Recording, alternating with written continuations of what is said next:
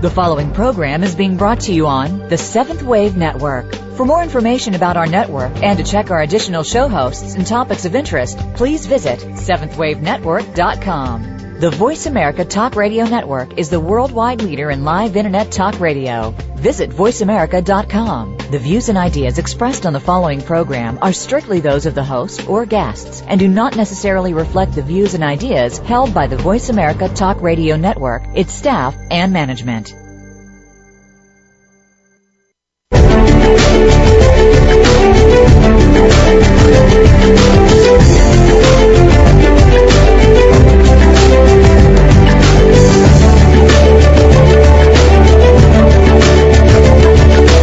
Welcome. You've entered the realm of 1111 Talk Radio. Your host is Simran Singh. It's time to discover your own language with the universe. Learn to empower yourself, broaden your mind, open your heart, and discover who you are. Now, here's your host, Simran Singh. Welcome back. I wanted to ask you a few questions. Have you ever considered what your beliefs are, how they're affecting your life? What they might be creating in your life, what they might be creating in your body. Have you ever considered that if we all had certain thoughts or beliefs or affirmations, that we might actually be able to change things? What if we each, every single one of us on the planet, had a script that began just like this? I believe in peace. I believe in the sacredness of life. I believe that all life is sacred. I believe there is a future for our children. I believe in caring for our planet. I believe in caring for others. Could it really be that simple? Could we possibly attain global peace by transforming one person at a time, one mind at a time, every belief at a time? Well, my guest today is the award-winning New York Times bestselling author of more than 300 books, audio, and video programs. Eldon Taylor is the inventor of the patented InnerTalk technology and the founder and president of Progressive Awareness Research. He has been called a master of the mind, and he is releasing a really, really wonderful book entitled I Believe, When What You Believe Matters. And believe has always been a really powerful, important word for me, and much of my work has been really trying to figure out what it is that I really do believe and whether I needed to let that go or make that broader. And so I'm really excited about this conversation tonight and going really deeply into what our beliefs mean for us. So welcome, Eldon Taylor, to 1111 Talk Radio. No, thank you very much. It's my pleasure to join you, Simran. Thank you for the opportunity to share. Absolutely. It's a powerful book. You go into a lot of things that are practical, that help us to really see what's going on.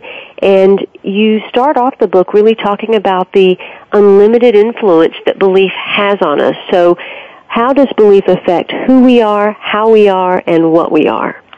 You know, there's a one-liner for that one, and it's everything. The bottom line is, after over 30 years of research in very diverse areas, but specializing in what it means to believe in yourself, I've discovered, as the scientific literature clearly supports, that what you believe is first, last, and always the most important aspect about everything in your life. We know now, through the science of epigenetics, that your belief can influence the manifestation of the DNA molecule. We have known for years that you can place yourself in an environment of, say, an optimal age, say the age of 20. Ellen Langer did this with subjects in New York State. She took them to a cabin. There the environment was totally 1950. These were older citizens that, for all intent and purposes, 1950 meant their optimal period of life. They were in their mid-20s to early 30s. All of them at the time she took them in, they were in the mid-60s or older. After 1 week in an environment filled only with a kind of television, the kind of video, magazines, lead stories, etc., and people of like age, when every assessment was taken of these senior citizens, they had reversed the aging process by 10 years. By simply immersing themselves in an era where their memory, which is a part of your belief system, their memory revivified what it was like to be in your mid-20s, what it was like to hear that music, and so forth. We know from the research today that multiple personality patients, in one personality can be hypoglycemic, snap your fingers, they change personalities, and they have normal blood sugar. Now, that's not as puzzling as this. We also know that in one personality, a patient could be blue-eyed, and in the next, brown-eyed. Yes. And there are instances where tumors the size of a baseball, cancerous tumors, disappear. Snap. Change of a personality. Now, what happens when you change a personality in a multiple personality disordered patient, but a new belief system, a new memory line, if you will, engages? I see myself to be something else, someone else, living a different kind of life. And immediately when that belief kicks in, so my physical body changes.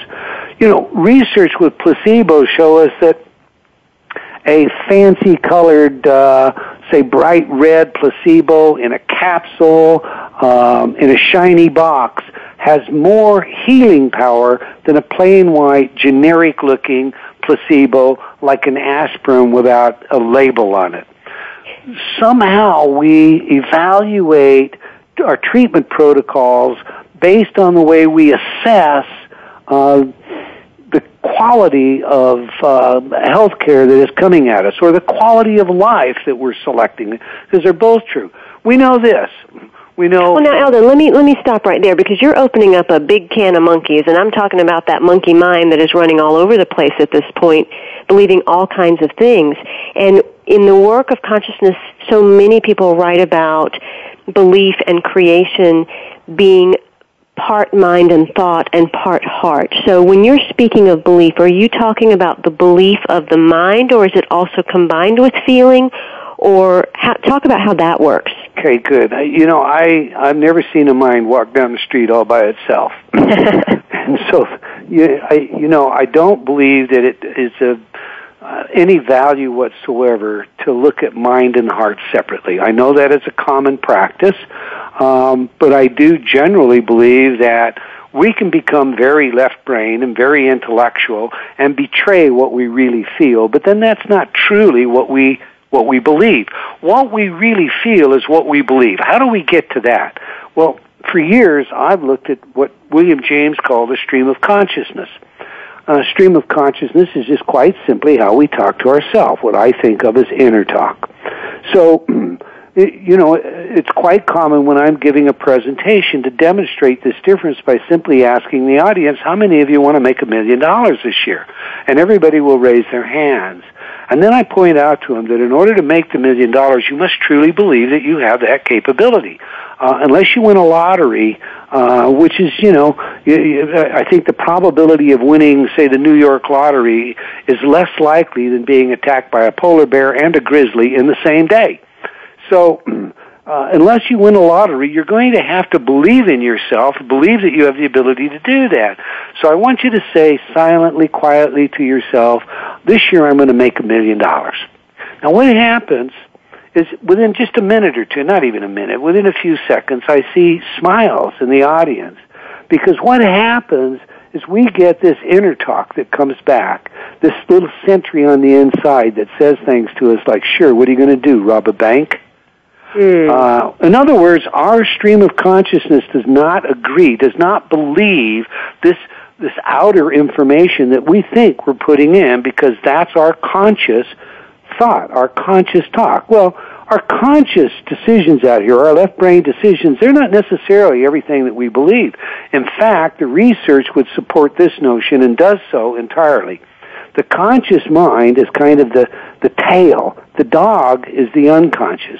The tail gets wagged by the dog. We know from solid research, the first of which Benjamin Libet did back in the 50s, but it's been replicated many, many times since, and not just with a multicranial EEG as Libet did, looking for P300 or cortical evoked potential, but now using functional magnetic resonance imaging. We know that information, the stimulus that is the information giving you a conscious thought or a conscious movement is given to you by the unconscious, the subconscious, and areas of the brain that manage that information.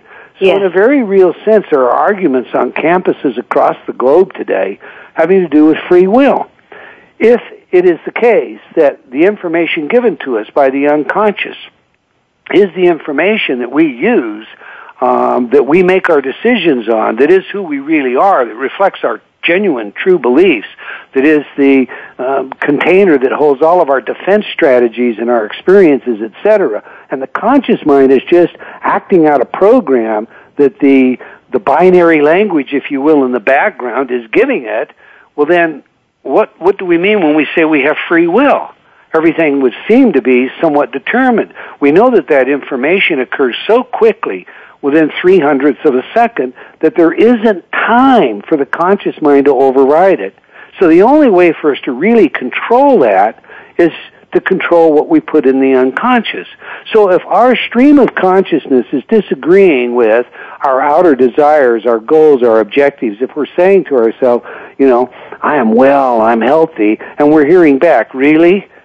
I don't feel like it. I'm really tired. When do I get or any and all of that, including that stream of language that's voiced upon us when we're young and going through our normal enculturation process, that what I think of as the no-don't syndrome, where you're told you're not old enough, you're not smart enough, maybe you're told things like you're stupid, you're funny looking, you're skinny, you're fat, all of that negativity that we then wrap defense mechanisms around to make certain we don't have to deal with it again in the future.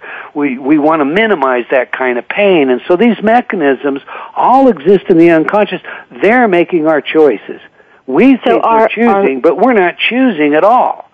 In that very real sense, you have to look and say, the only thing that's happening in my life right this minute, or the lives of anybody else, is I'm acting out on a screen, the language that is given to me by the unconscious. So is there a difference between the heart and the mind? Not at a level that for all intent and purposes is the meaningful level about what I truly feel or truly believe. What some people, and I don't mean to belabor this, but what some people attach to the emotional side of life, and that's a very important side of life, tend to ignore is that our hearts aren't always happy. Our hearts can hold the same kinds of ill thoughts, if you will, that our minds can hold. They can feel the despair of rejection. They can feel the sadness of loss. So what we really think and what we really feel, in my mind, it's problematic to attempt to separate those. So are you listening to your outer talk, or are you listening to your inner talk? Or are you allowing yourself to hear both? Are you happy, healthy, and successful in all that you do? If not, then read I Believe and learn about the beliefs that are holding you back. When you discover the full power of your beliefs, you will finally understand why your life is the way it is, and you'll be fully empowered to achieve your highest dreams. Right now, we have available for you an early bird special for wellness, just a state of mind, if you would like to pre-register, and that is for the I Believe orders placed through Eldon Taylor's Mind Mint bookstore before March the 13th, and that's totally free with your order. So you can go to eldontaylor.com and you can see where it says to click on the pre-launch, and you can get that plus a number of free gifts that are being offered, and there's a whole host of things along with some registration to win some grand prizes, so you can definitely participate in quite a few wonderful, wonderful gift categories there. Eldon Taylor is... You're forgetting, Simran, that you're giving a wonderful gift. Yes, and you can have access to 1111 magazine completely free, so definitely participate in that. Eldon Taylor is an award-winning New York Times best-selling author of more than 300 books, audio, and video programs. He is the inventor of the patented InnerTalk technology and founder and president of Progressive Awareness Research. We'll be right back with Eldon Taylor, eldontaylor.com.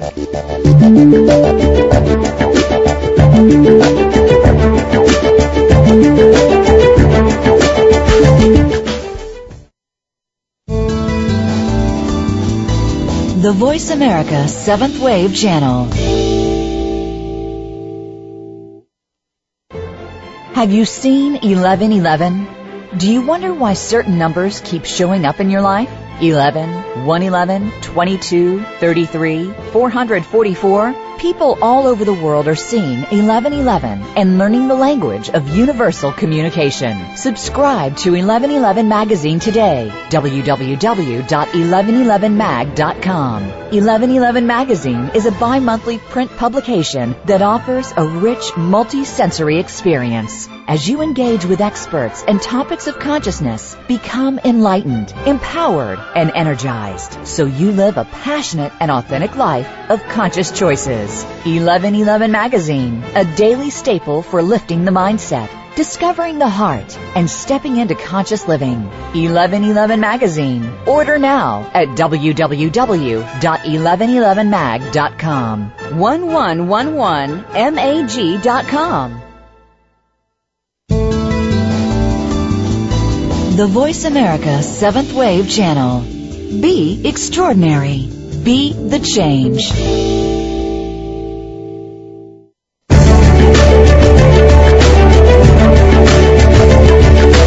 You are listening to 1111 Talk Radio. If you'd like to join today's discussion, please call in toll-free at 1-866-472-5795. Again, 1-866-472-5795. You may also send an email to info@believesc.com.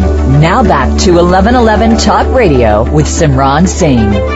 I'd like to invite you to visit 1111mag.com, and you can access 1111 Magazine free forever now. The March-April issue of 2012 has just been released, and it's been uploaded, so that is available for you. And there are some wonderful, absolutely wonderful, amazing articles by Maureen Moss, Alea Deo, Nick Ortner, absolutely fabulous issue themed Into the Ashes. So many of us are going through dark nights of the soul, or feeling things shed, or releasing beliefs that we have held that no longer serve us. And this allows you to understand that there is sometimes a journey that the soul takes in stepping into the fire and allowing things to burn to ashes so that something else can be birthed anew. A gentleman that truly understands the mind, understands the manipulation of the mind, the defenses, the psychology of the human being, is Eldon Taylor, and he is my guest today, an award-winning New York Times best-selling author of more than 300 books, audio, and video programs, is releasing I Believe, When What You Believe Matters. It is in its pre-register stage for pre-launch, and you can go ahead and register for your own book and receive numerous gifts in that, along with registration for some grand prizes that are going to be given away by going to his website, eldontaylor.com. Definitely look through that website. There's some amazing things to look at. He is the inventor of the patented InnerTalk technology, and if you are interested in gaining more control over your self-talk and your inner beliefs, you may wish to try Eldon's patented audio technology, InnerTalk. Independent researchers have repeatedly proven that InnerTalk is effective at changing thoughts and thereby influencing behavior in a variety of areas affecting daily life. So if you've got that monkey mind going on and we want to release those monkeys from the cage and get into some different belief systems, then that might be an answer for you.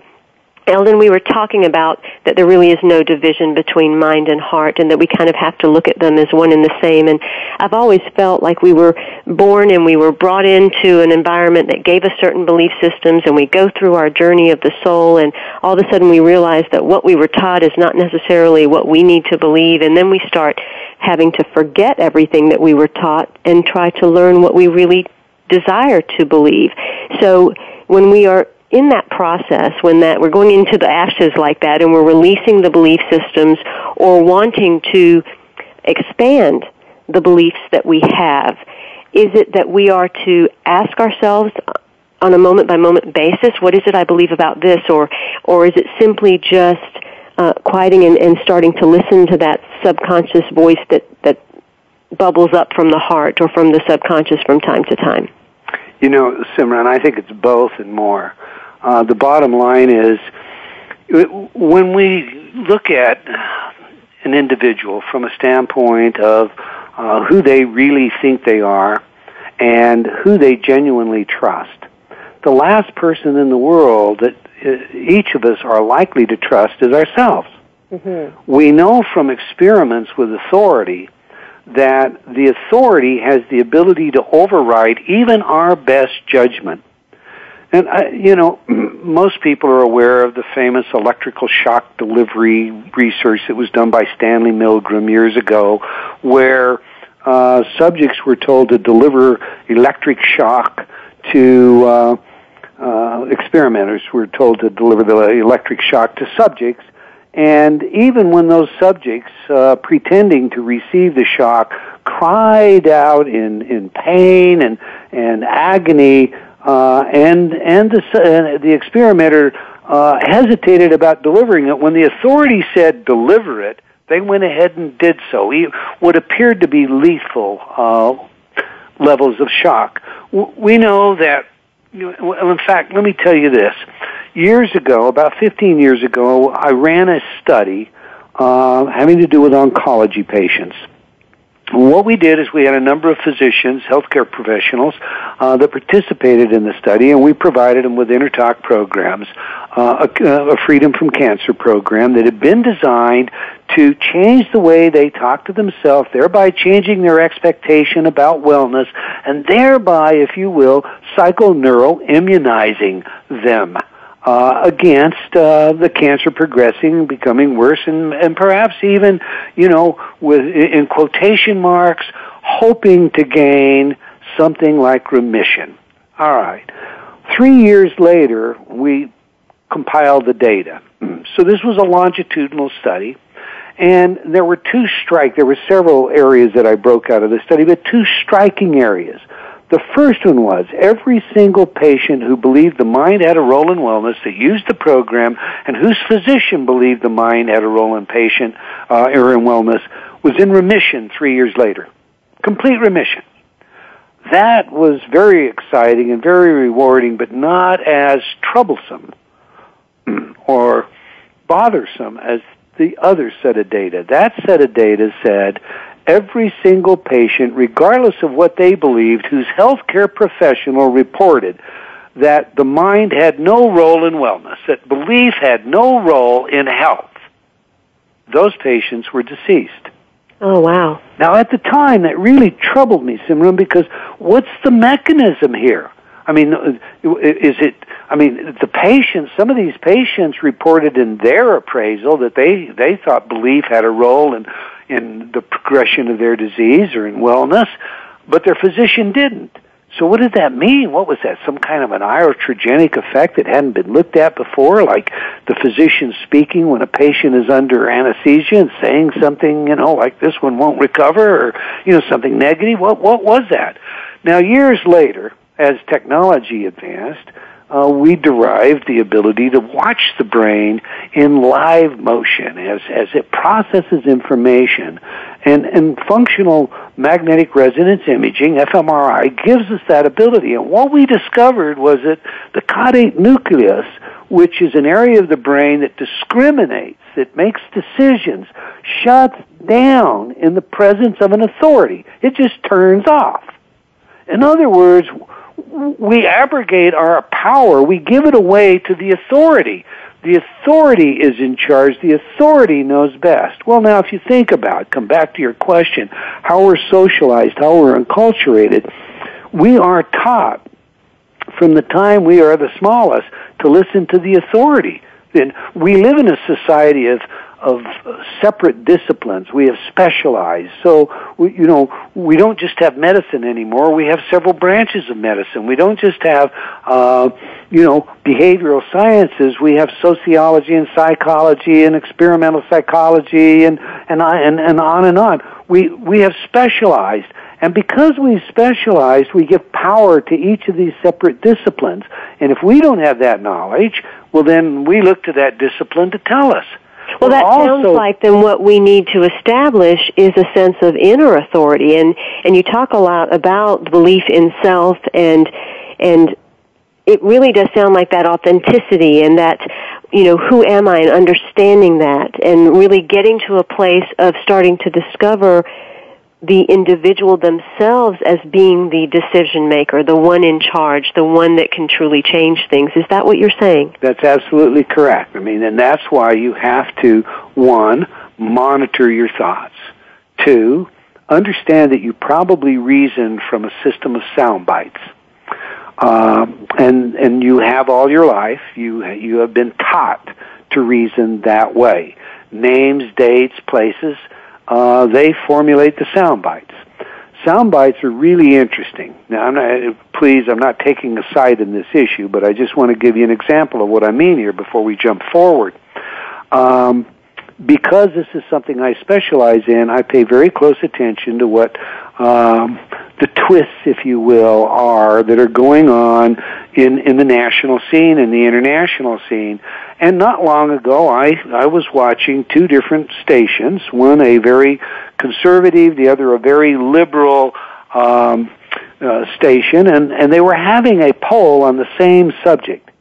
Now, on one station, the poll was phrased this way: should poor taxpayers be forced to pay for rich kids to go to private school?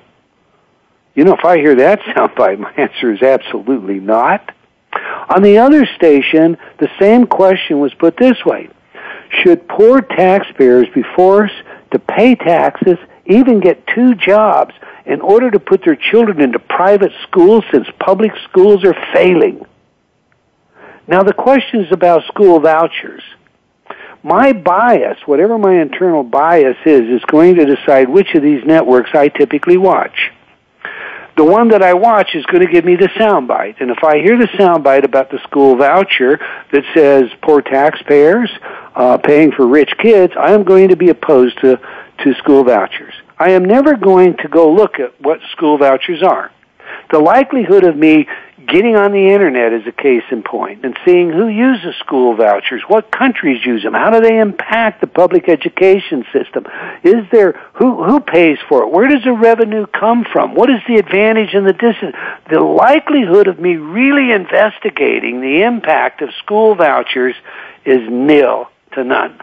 And the reason for that is I have been trained to take these sound bites, to take the names, dates, and places, and to use those as the basis of my reason. I build syllogisms from them. In fact, the people that want to control our thoughts, if you will, which is just about everybody, indeed, in my book, Mind Programming, I give you names, dates, and places of the billions and billions and billions of dollars that have been dedicated to what today is known not just as the scientific marketing that Bernays advanced back in the 50s when he fathered all of this, but what we think of now as neuromarketing technology, because we use, and I say I should say they use, the latest technology like functional magnetic resonance imaging to look at how the brain responds to stimuli, to see what causes us to make a decision, what causes us to be motivated. In fact, one study recently, and this flies in the face of just common sense, but it's how we react and it causes us to think deeper about these subconscious motives, showed that if you show a smoker the warning on a pack of, the Surgeon General's warning on a pack of cigarettes, it caused him to want to smoke more. So what did the tobacco companies do? Well, they just make it larger and they print it on more sides of the pack. That's all part of the marketing. All of this has trained us to think inadequately about thinking. So it's like we have never learned to think about thinking. So not only do we have to listen to our stream of consciousness and the self-doubt that comes from it and cancel it as it comes in and actively work at reprogramming it through many, many means that we can do every day that cost us not a penny, but we also need to analyze what it is that we believe based on the logic we've used to derive that, based on the biases that we have that are a result. I mean, I'm going to stop you right there, Eldon, so that we can go to a commercial break and then continue that conversation. And what I want you listeners to think about during this time is, how are you letting the media and everything around you affect you? Has our world turned into what it is now simply because we have allowed the sound bites that are showing up around us to mold our thoughts, mold our behaviors, and mold our actions into turning this world into what it has become? It's time to become more conscious, to take charge of our own lives, find the inner authority, and ask the questions to allow ourselves to be released from beliefs that bind us and keep us small. It's time to start to believing a little bit bigger and doing the inner work required to allow that to express and expand us in much greater ways. My guest today is Eldon Taylor, and he is the author of I Believe, When What You Believe Matters. You can find out more about this book and all of the work that Eldon Taylor does at eldontaylor.com. That's ELDONTAYLOR.com. We'll be right back.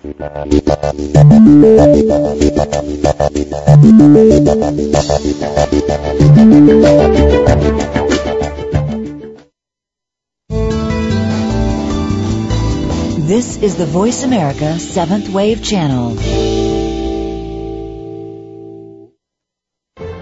Have you seen 1111? Do you wonder why certain numbers keep showing up in your life? 11, 111, 22, 33, 444. People all over the world are seeing 1111 and learning the language of universal communication. Subscribe to 1111 Magazine today. www.1111mag.com. 1111 Magazine is a bi-monthly print publication that offers a rich, multi-sensory experience. As you engage with experts and topics of consciousness, become enlightened, empowered, and energized, so you live a passionate and authentic life of conscious choices. 1111 Magazine, a daily staple for lifting the mindset, discovering the heart, and stepping into conscious living. 1111 Magazine. Order now at www.1111mag.com. 1111mag.com. Be visionary. This is the Voice America 7th Wave Channel.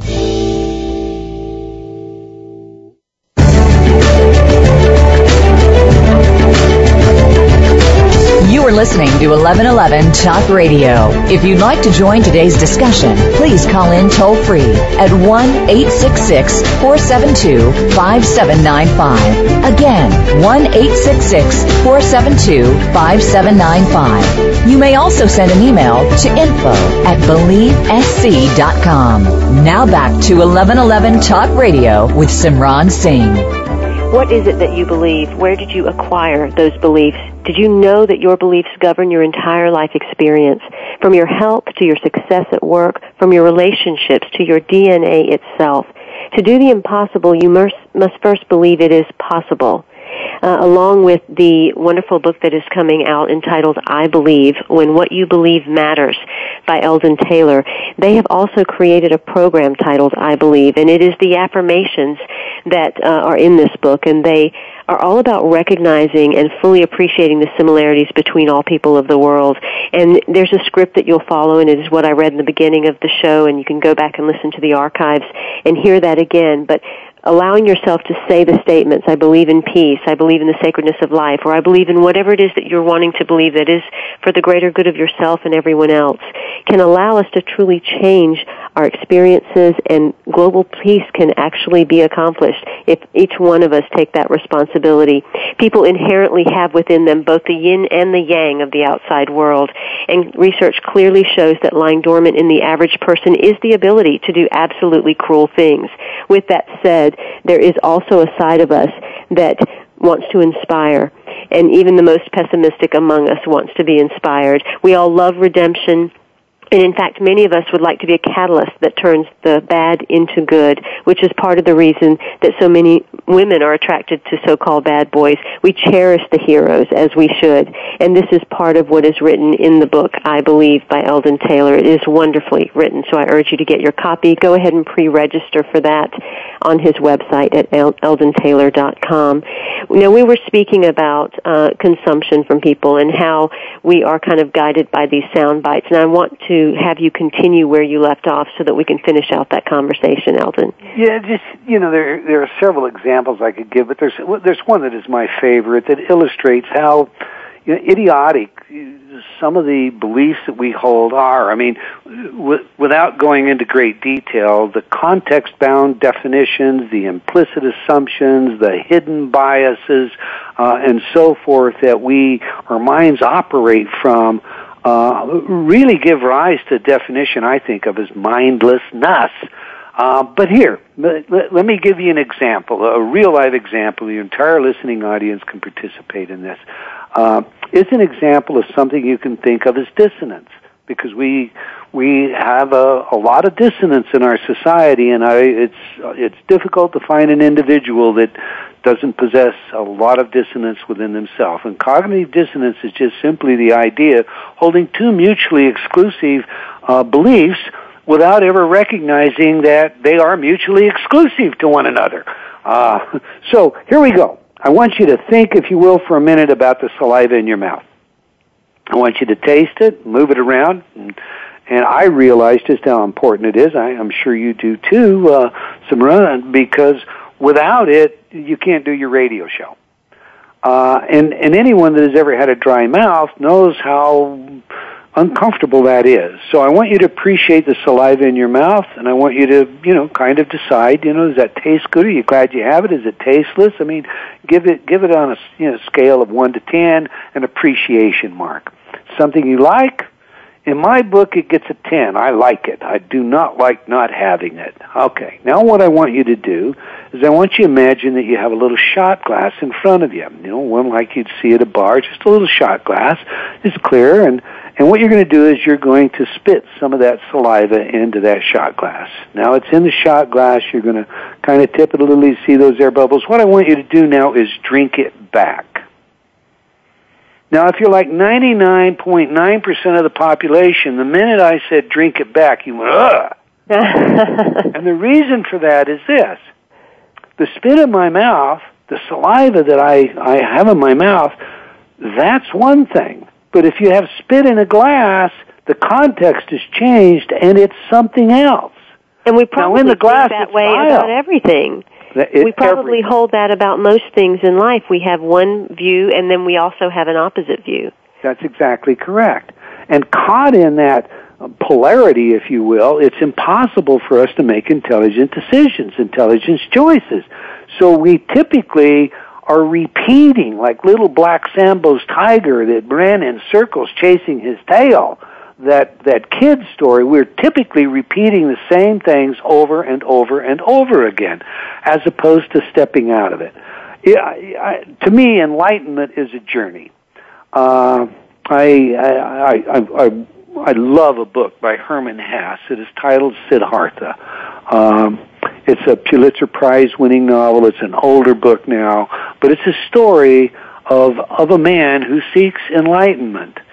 Ultimately to discover, even after coming face to face with the Buddha and recognizing that he was enlightened, that in order to become enlightened, you must live into yourself. It's not something someone else can give you. It's not something someone else can really teach you. It's something you must answer for yourself. It's something that comes from within, that is revealed from within as a result of living out who you are. We can't possibly get to that if we understand that we're all pretending to be something else. And we're all pretending to be something else because we're raised to be that. And we not only are raised to be that because, well, we want to avoid being rejected, so we dress like our peers. We want to avoid looking silly, so we find ourselves orchestrating a movement very similar to whatever is going on in the media, whatever is popular, whatever is the clothing to wear, et cetera, and so forth. I'm reminded of a quotation from a favorite author of mine. That basically, here, I've got it in front of me. We are all, as the years pass, falling in step in order to the march to beat to the beat of the same drummer, racing forward or backward at the same pace as all others, smiling almost on command, mass-produced beings with no more individuality than any of the millions of saltine crackers that emerge daily from the ovens of Nabisco. Now that's on page 2 of my book, I believe. And the reason it's there is if you stop and think about your last original thought. What was my last truly original thought? That's the question that when I ask, I get the same answer. Silence. And that's because what was our last original thought? I mean, our thoughts come from bumper stickers? Our thoughts come from movies. Our thoughts come from one-liners out of the various forms of media that we consume. Our ambitions are what? Well, we want to carry a briefcase, walk down the streets in New York. We want to drive a Mercedes. Where did we get that ambition? So that brings me to a couple of questions that I've been kind of holding on to. And one of those is, where is meditation in all of that? Where does the beliefs go? Where does the mind go? How does that play a role in our creating, in our believing, in our manifestation? How does that play in this? And then the second question that I want you to get into is, what is the distinction then between belief and knowing? Okay, meditation. Let's take that one first. The role of meditation is twofold in my view. The first one is, it can be contact. That is, listen, I'm going to meditate like the monk in Tibet with the sole purpose of losing myself, immersing myself in the one, and having what Plotinus called the ineffable experience, one with the one. Contact meditation. That requires usually a lot of training, takes years, but the reward is incredible. Along the way, I think of a more practical meditation that is a part of the training to get to contact meditation, and that practical meditation is, before you're going to contact the ineffable, you're going to discover that the ineffable you're attempting to contact is within. Yes. And the only way for you to discover that is to discover who you are. Yes. Now we come right back to, look, as children, we pretend to be things. We even stand in front of mirrors. Young men may stand there of my age and, make their finger to be a gun and point in that mirror and say, go ahead and make my day. Because that's a great one-liner out of a Clint Eastwood movie, isn't it? I mean, that shows that you're macho and, I have a friend, a psychologist in Utah, that admits that he kissed his pillow over 200 times practicing before he kissed his first girlfriend on their first date. He wanted to make sure he had that kiss down just right. We all practice. We practice how we walk. We practice how we talk. We change our clothes. We get out of that three-piece suit and tie that we might wear to a funeral or on a university campus, throw on our Levi's and cowboy boots. I have a ranch here. When I put on my boots and my chaps, I literally recognize that I begin to think differently. I begin to walk differently. I have to correct myself to be the same person.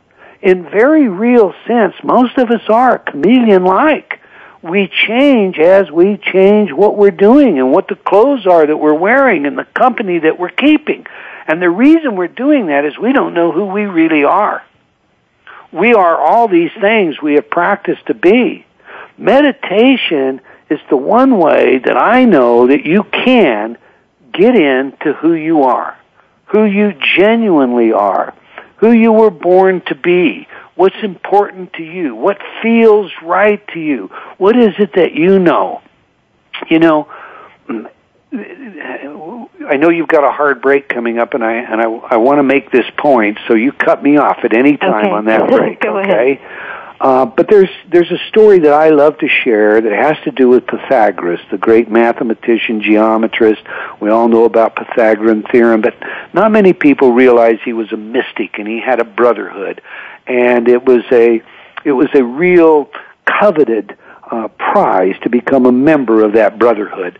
There were certain things that you had to do and processes you had to go through, and standards you had to meet in order to become a member of the Brotherhood. And once you had met all of them, there was one last trial. You had to appear before the entire Brotherhood and tell them one thing that you knew for certain. One thing that you knew for certain. I thought about that many, many times. What is it that I would say? Because the whole idea was, once you appeared before the Brotherhood and you told them whatever you were going to tell them, say you said, well, I know there's a God. Well, then immediately the rest of the Brotherhood, including Pythagoras himself, would on cue attack you. They would make light of what you said. A God, huh? Now, what is this, a man or is a woman? You know, is he all powerful? Can he build a rock so large he can't lift it? And they would begin to use their best logic to dissuade you from what you had said. And very often, the candidate was dissuaded. And because he was not admitted to the Brotherhood. I thought, what is it that I would say is the one thing, the epistemological certainty that I could say that I knew. And when you know this, and it's in the book, it changes everything about your life. I could say with a certainty, as you could, Simran, or your audience could say, I'm an experiencing.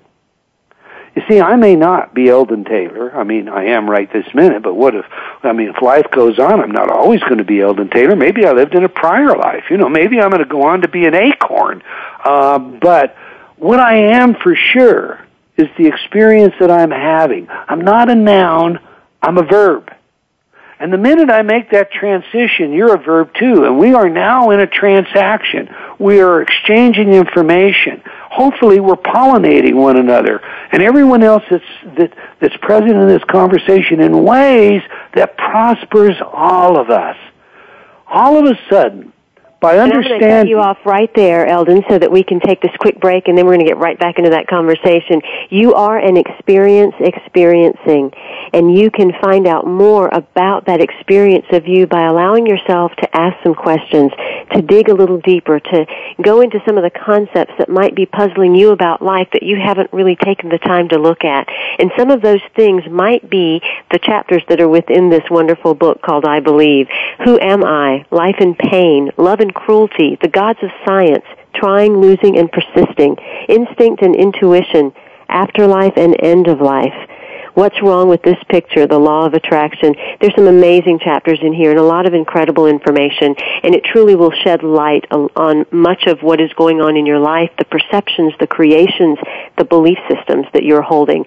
You can get connected with Eldon Taylor at eldontaylor.com, pre-register your book, and allow yourself to receive all of the amazing gifts that he has right now that are going to be available with that, and also take a look at some of the other wonderful work that Eldon does, including his patented technology of Inner Talk. We'll be right back with Eldon Taylor. eldontaylor.com.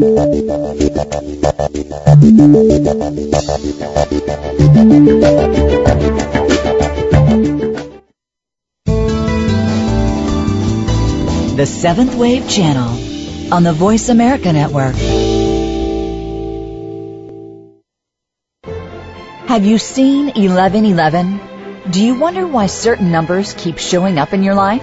11, 111, 22, 33, 444. People all over the world are seeing 1111 and learning the language of universal communication. Subscribe to 1111 Magazine today. www.1111mag.com. 1111 Magazine is a bi-monthly print publication that offers a rich, multi-sensory experience. As you engage with experts and topics of consciousness, become enlightened, empowered, and energized, so you live a passionate and authentic life of conscious choices. 1111 Magazine, a daily staple for lifting the mindset, discovering the heart, and stepping into conscious living. 1111 Magazine. Order now at www.1111mag.com. 1111mag.com. Invite meaning and inspiration to your life. This is the Voice America 7th Wave Channel.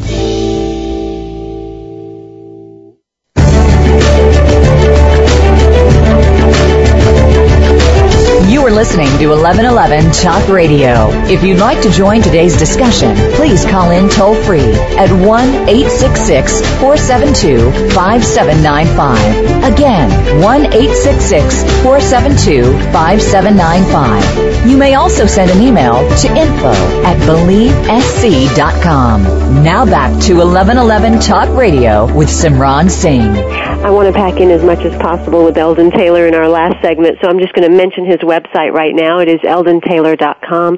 The book is I Believe, When What You Believe Matters. Definitely take a look. Go back and listen to the show again because there's a lot packed in it, and I'm sure that there's points that you want to hear one more time. So I'm going to let you continue, Eldon, and hopefully we can get these other couple of points in that I want people to hear about. Sure. Well, now, you had two questions before we went to break. The first one was on meditation. I think we've pretty well covered that. The other is the difference between belief and knowing. Have I got that one right? Yes, okay. The distinction. Because if we are looking at our beliefs and what we need to keep and not keep, but yet there's a knowing that comes, how do we distinguish between those two? Okay, let's pick up from where we were. If we're experiencing, what is it that we can say for certain that we know? Well, we can know everything that we experience. Why would we begin in our life divorcing ourselves from our own experience and giving priority, quote, to knowledge obtained through someone else's eyes? When we look at belief, it should be based upon my own personal potential, my own personal level of knowing. How can I know anything? Well, let's see. When I was a boy, I was told I had rheumatic fever and I wouldn't be able to play basketball and do things of that nature. And I said, now wait a minute. I like basketball more than I like rheumatic fever. I like basketball more than I like a heart murmur. I'm going to play basketball. I don't have a heart murmur anymore. And you know what? They couldn't find a heart murmur, and I went on and played basketball. When we have experiences in our lives where what we do is we experience the miraculous, we experience the unexplained, most of us shove it out of the way. Most of us fail to acknowledge it because it doesn't fit well within that set of rules, regulations, and knowledge base that we get through our education. Science today tells us that the world, this earth that we live in, this life that we live, is a matter of randomness that occurred out of chaos, that there's, these notions of a creator, they're just, as Freud would say, sugar-coated neurotic crutches. Okay? It's very easy for our young people to thereby grab on to the so-called intellectual elite and follow them because the rest of us that might say otherwise are being marginalized by these references to science's knowing it all, having the answers, etc. When my experience would tell me otherwise. When I was a boy, 17 years of age, I was in an automobile accident and a train crushed the car I was in. I tell this story in one of my books, What Does It Mean? It not only crushed the car I was in, it literally, the driver's side of the automobile was less than 3 feet high. The passenger that was with me had to be cut out of the car. To this day, I cannot tell you what happened. She had her hand on my leg when the train hit the car. And she asked the paramedics cutting her out of the car where I was. I wasn't in the car. Had I been in the car, I was dead. I was in the car when the train hit the car. Now, understand that. I was in the car when the train hit the car. It's impossible for me not to be in the car, but I was not in the car when I became conscious. I was standing in a field looking at everything. Time and space had passed.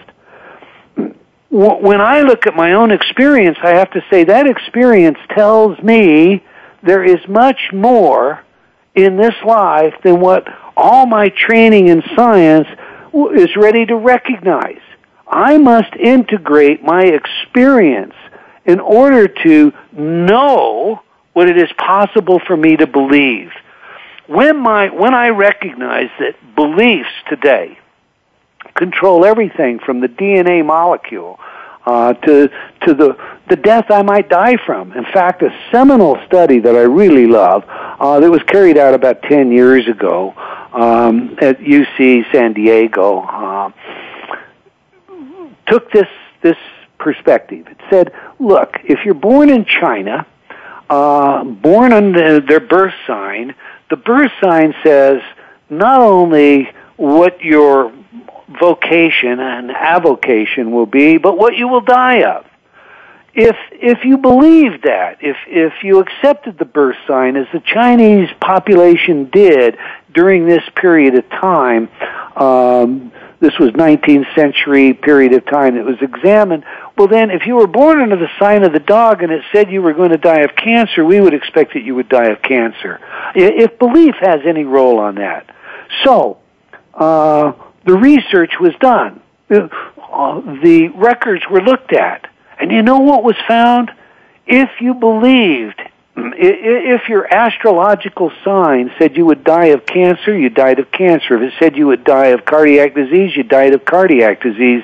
If it said you would live a long, healthy life, late into the 100s, it didn't matter what you did, it didn't matter what you ate, you drank, you smoked, etc. You lived a long, healthy life.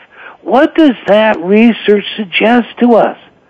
It suggests that when I recognize that I am this experience that transcends this physical condition, that these miracles that are attested to everywhere in the world and that every one of us have experienced in one way or another, the anomalous events that we can't explain, that as children we all know and then we shove aside, when I recognize that, I recognize that I am genuinely a co-creator, and I am choosing to accept a belief that is either predatory upon myself or empowering of myself.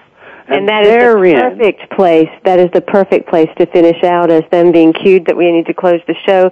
I want to thank you very, very much, Eldon, for being on 1111 Talk Radio. It was powerful, powerful information, and I appreciate it. Everyone, please go to eldontaylor.com.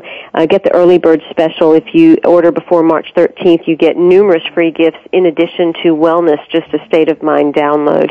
Again, my guest is Eldon Taylor, and he has been a best-selling author of over 300 books and audios, and you're definitely going to be happy that you visited that website, eldontaylor.com.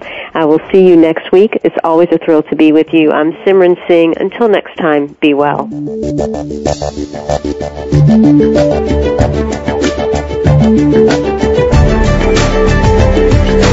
Thank you for stepping into the doorway of conscious choice with 1111 Talk Radio. Please join host Simran Singh again next Thursday at 4 p.m. Pacific Time, 7 p.m. Eastern Time for another enlightening edition here on the Seventh Wave Network.